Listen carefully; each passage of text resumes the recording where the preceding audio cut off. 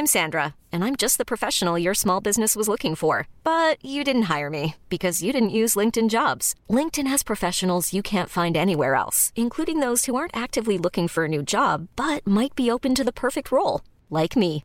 In a given month, over 70% of LinkedIn users don't visit other leading job sites. So if you're not looking on LinkedIn, you'll miss out on great candidates like Sandra. Start hiring professionals like a professional. Post your free job on linkedin.com/achieve today. Hey, it's Paige DeSorbo from Giggly Squad. High quality fashion without the price tag. Say hello to Quince.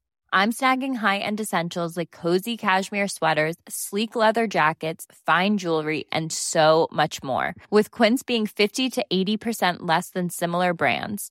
And they partner with factories that prioritize safe, ethical, and responsible manufacturing. I love that. Luxury quality within reach. Go to quince.com/style to get free shipping and 365-day returns on your next order. Quince.com/style.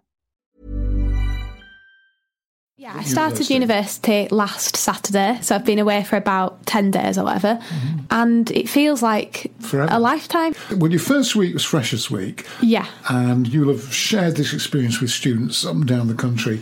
People you didn't know at the time were sort of feeling your way and going out, drinking going with them out and stuff. We went out like most nights. It is tiring and things, but I guess it's kind of like how you get to know people as you all play like drinking games with each other and stuff. But the first couple of days were hard. They were. I mean, you did phone. You were homesick. It was like literally with like the first 2 or 3 days that were just felt so lonely. Like and it's weird because you feel so lonely. I did at least feel so alone. But you're with so many other people. You know, everyone has their like weird things and like ways that they like stuff done and whatever, and you can't mix. But that's all the other people have their weird ways. You're perfectly no, but you do, but you don't realise. So your first day, which was a couple of Saturdays ago, your mum dropped you off with all your stuff. That's the weirdest part. We got there at about 1:30. Then I think she left at about 5, and that's the weirdest bit. Well, go on. Tell me what you felt when your mum left. It's just I didn't feel like I didn't cry or anything. I know some people probably do, but I didn't actually like cry. It was just I don't know. It's just such a weird feeling. Like because you're saying goodbye, but you're also not. You know, it's not a big goodbye. Like I was going to see her really soon. It's almost awkward in a way, or uncomfortable. You don't know what to say. And I've spoken to people since, and they said, "Yeah, I just like went into my room and like just cried." So there you are in this sort of situation where you're homesick and you're feeling lonely, and you're a bit heartbroken, and you're starting a new life. And then you've got to go into this like common room full of people and start introducing yourself. I'd met some of the people on my floor earlier, and one of them had messaged to be like, "Oh, we're all in the common room. It's quite a good time to meet people if you're all done." And Mum had like just left or whatever, so then I had to go take like a really deep breath and like put on my like your best face, and everyone's feeling the same, and you've got to take a deep breath and I walked downstairs. The common room's on the floor below mine. Walked into the common room, just absolutely full. It was also weird because there was loads and loads more boys than girls, so there was about probably 40 people in this tiny little room, and I would say there was only about 6 or 7 girls in there. Really? Like so intimidating, and the room was so full of people. It absolutely stank as well. It was like you could taste like sweat in the air. It's absolutely vile. Boys, eh? It was just so full, and you just have to sit down and do what course do you do and all that. Actually, when your brother was at home and he had a friend in, we used to go in his bedroom and say, "Oh, it smells of boy." Yeah, so it was a very strong smell of boy. Yeah. When you went into your room, there was like posters put on the like pin board. They're all taken down now because they were ugly, but they were put up there. And one of them was like consent read, and then we had a big talk about like a few different things, but one whole section of it was about like how to settle in at uni or uni life or something like that. And one of the big sections was about consent, and like it was very consent focused rather than it being like general sexual health. It was consent was like the buzzword or whatever.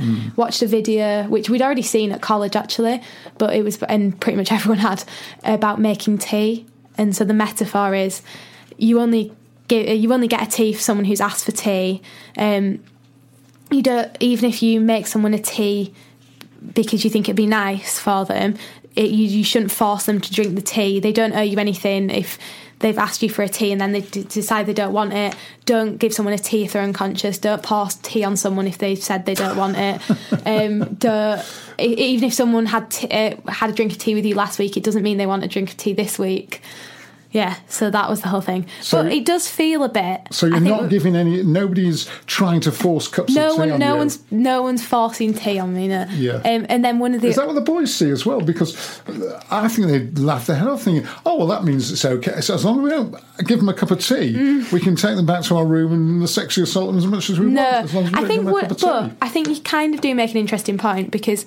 as we were walking out of it and I was chatting with all my flat and everything, we were saying they're trying to do this thing where they normalise it, destigmatise it, but actually what they're doing is kind of in a way stigmatising it on another level.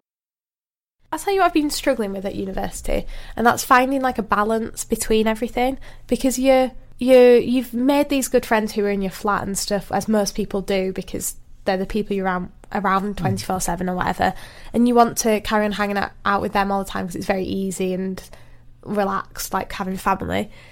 And then you also want to try and get meeting all the people in your course and making better friends with them, but you don't want to lose the other friends, and like that balance, and then a balance between the work and doing like going out and stuff, which you still want to do because it's fun, and then with societies and all that kind of thing, and doing all your homework and everything. No one really teaches you how to do it. You're kind of just thrown in the deep end, and I do think it's very much like, because it's that bubble thing again, it's very sort of all or nothing all the time. Like, so they say what you should do when they teach you about in like orientation week and stuff is that you should do the rule of 8, which is 8 hours of work, 8 hours of play, and 8 hours of rest or something, 8 hours of sleep. Yeah.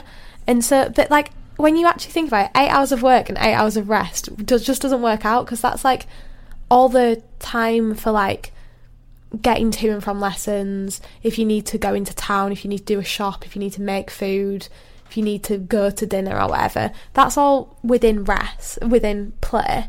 And like that just is impossible to upkeep, this rule of 8 thing.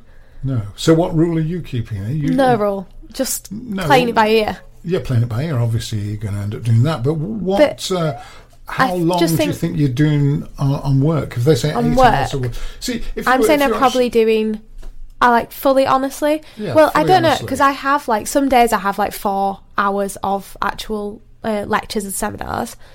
So then I'll probably do an extra 3. So then I'm doing like 7, which is quite a lot. Yeah. But the days when I only have one thing, I'll probably only do an extra 2 hours. Then I'm only doing 3.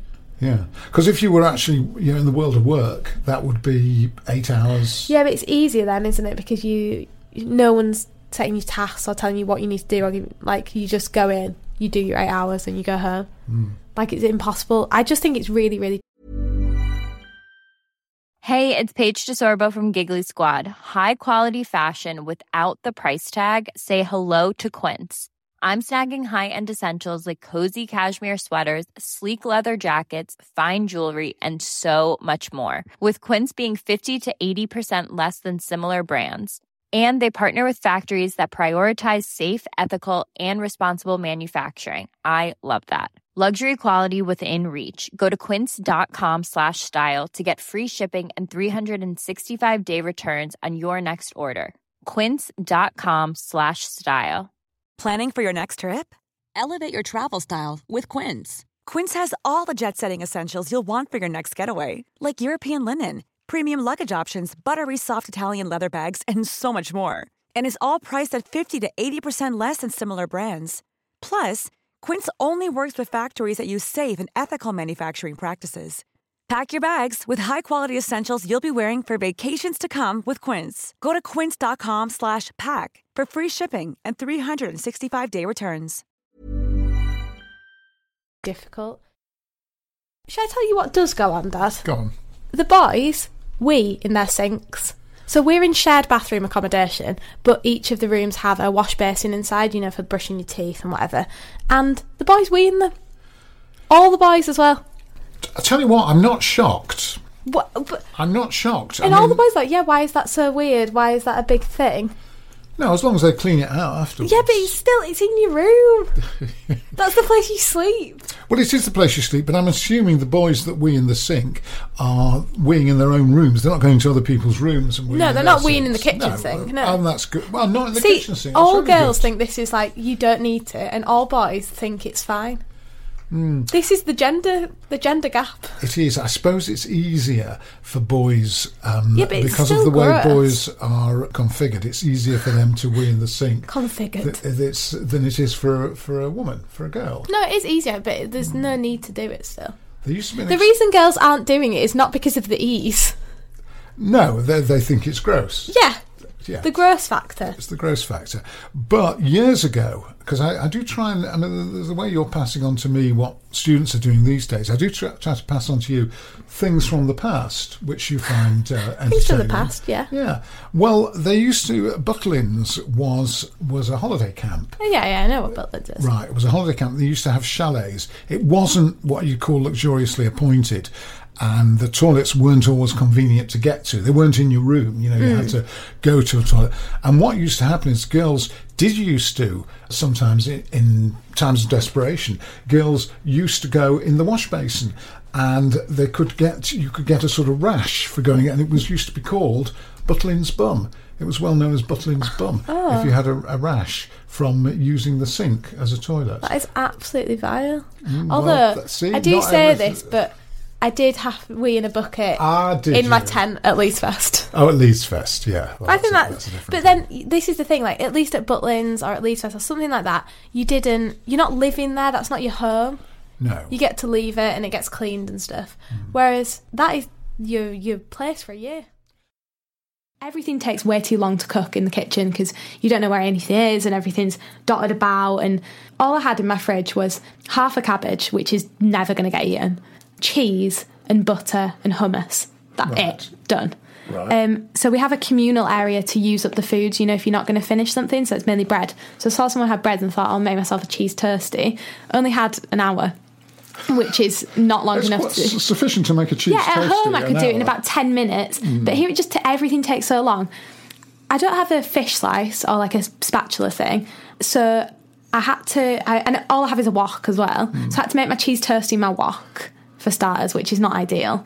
I had to wait for ages, and the only way I could compress my toastie in order to be able to flip it was to get my other saucepan, my one that I use to cook pasta in, and press it on top. So I'm pressing my pan into my wok, and it was embarrassing. Yeah. There's some people in the flat who can actually properly cook and stuff and have got the right utensils, and I was stood there with my pan and 2 spoons to flip it because I've got no spatulas.